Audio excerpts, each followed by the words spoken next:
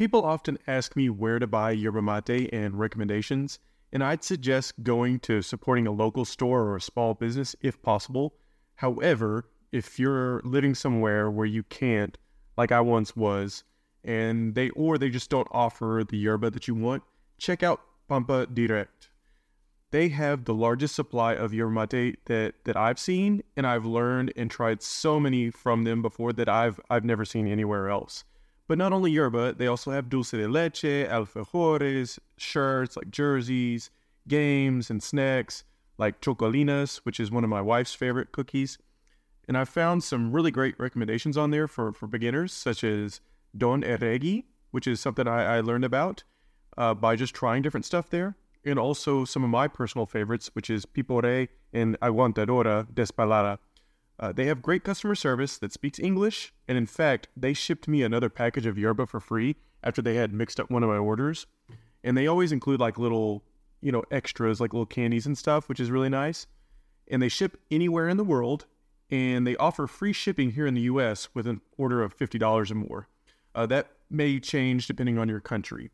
And as a sponsor of the show, they offer 10% off on your first order with the code POWER. Go to yerbamatepower.com/pampa to place an order. Again, that's yerbamatepower.com/pampa. P-A-M-P-A. Pampa. Thanks. Welcome to the Yerba Power Podcast, where we share the power of yerba mate with the world. Introducing your host, Devin. Welcome, ladies and gentlemen, to the Yerba Power Podcast. My name is Devin. If this is your first time joining us, welcome. Everybody's welcome here into the circle. This is where the way you share yerba mate. It's in community, so I'm glad you're here. Thank you for joining me. And if you've not listened to us before, normally I do interviews with other people, and that's kind of to help learn as a community, but it also allows other people to share their stories. But this one episode, I'm going to share my story. And it actually is something that I've not talked about before, and kind of that it's come up recently. This gives me an opportunity because as I'm recording this is September 19th. It's Hispanic Heritage Month, which, not to get into politics or anything about that, but that my wife is from Argentina. And now that my children, which we are raising bilingual, that we speak Spanish to them in the house, their heritage is Hispanic. And I want to embrace that through them and teach them about their Hispanic heritage through their mom, through that side of their family.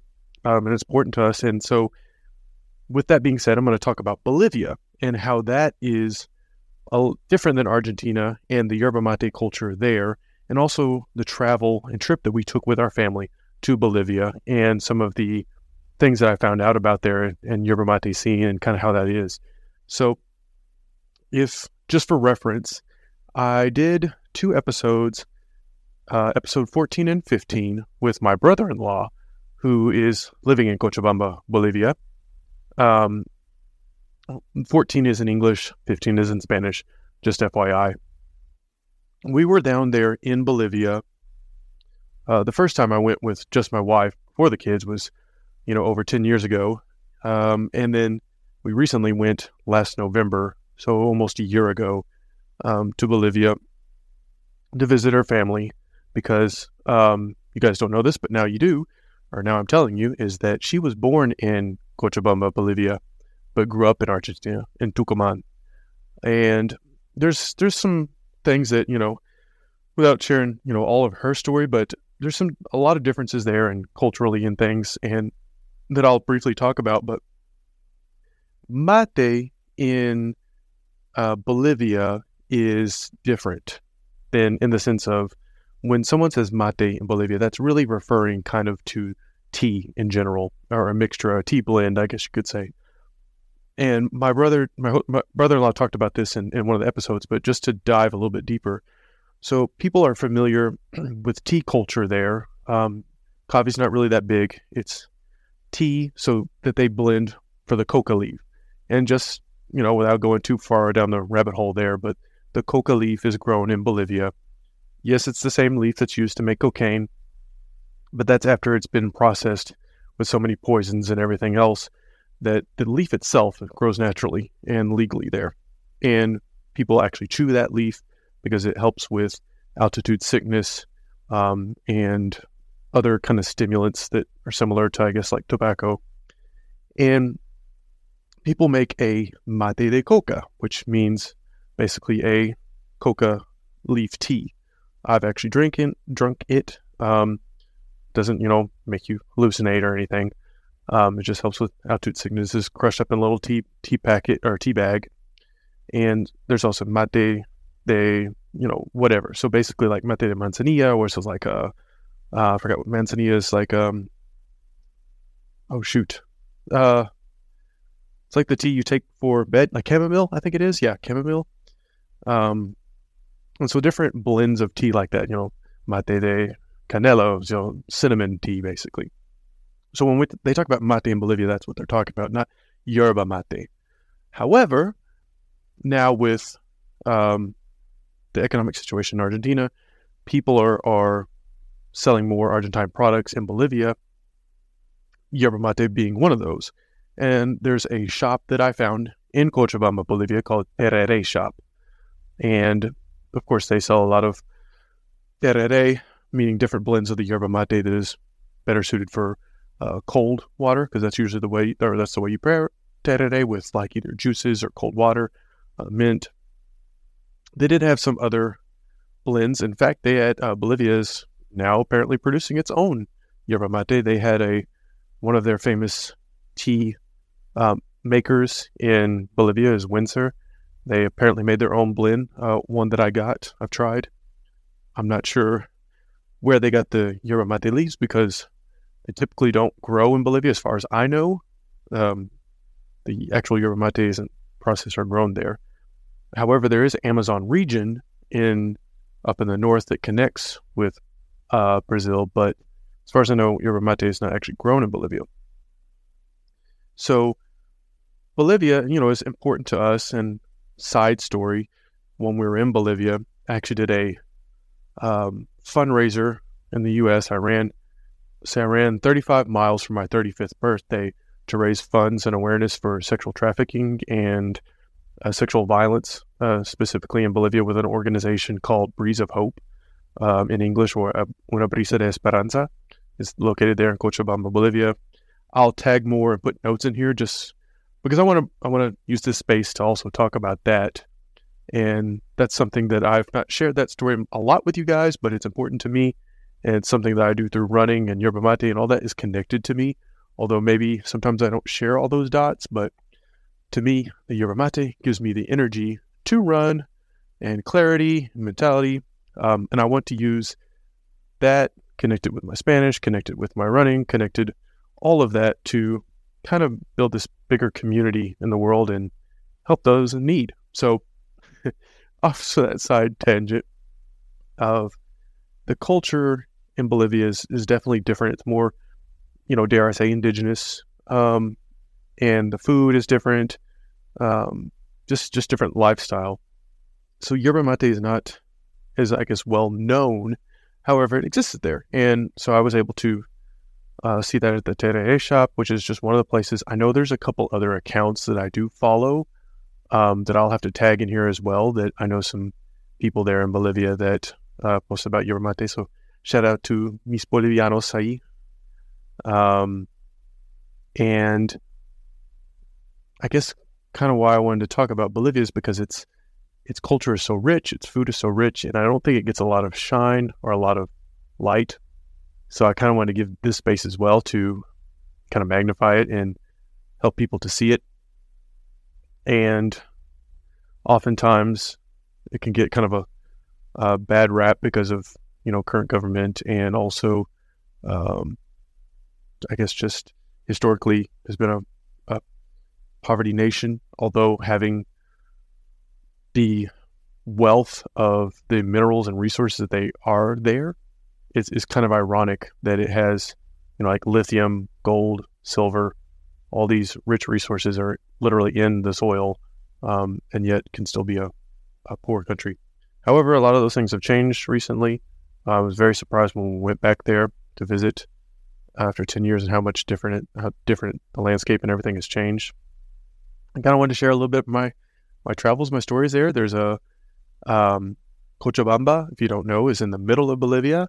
It is, I think, about a mile high in altitude. I'll have to fact check that. It's called the City of Eternal Spring because the weather, it's kind of in a valley, and the weather stays actually kind of pretty spring-like most of the year.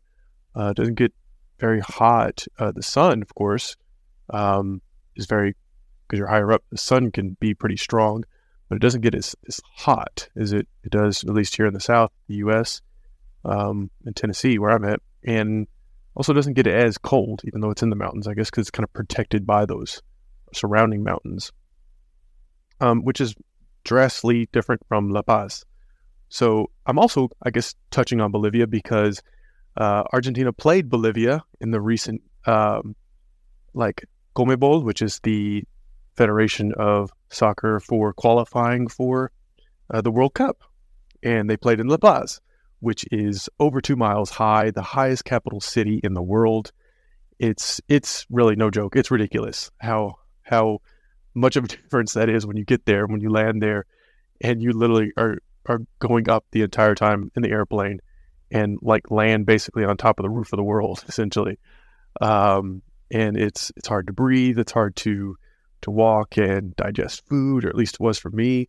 I didn't get the altitude sickness where you pass out or headaches and that kind of stuff, but definitely noticed it was really hard to digest food and just breathe in general. It's very fascinating to see as far as a place, a landscape, which they have these cable cars now that run throughout the system, throughout the city, to get people from different parts of kind of essentially the mountain community.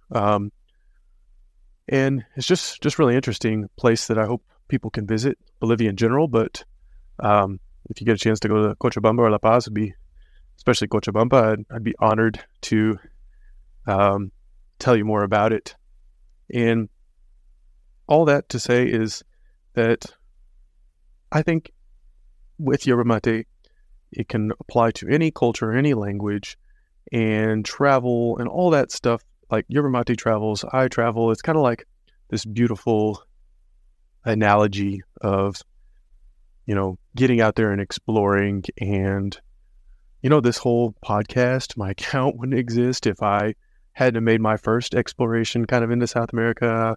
Also meeting my wife, learning the Spanish language, all those things kind of, to me, have some kind of deeper meaning of just kind of exploring and finding things new and all the opportunities that open doors and stuff brings you when you kind of just get outside of your comfort zone. So you guys that are listening to this, you're probably experienced something similar with Yerba Mate, of kind of getting out of your comfort zone and all those kind of cool things that has brought you with that. And if this is your first time listening and you're just try Yerba Mate or exploring it or whatever, I'm glad you're here. Keep exploring. There's so many great things, so many great people in this community here on Instagram or YouTube and whatever that I've found. All these awesome people that I've been able to meet and interview and have on the podcast.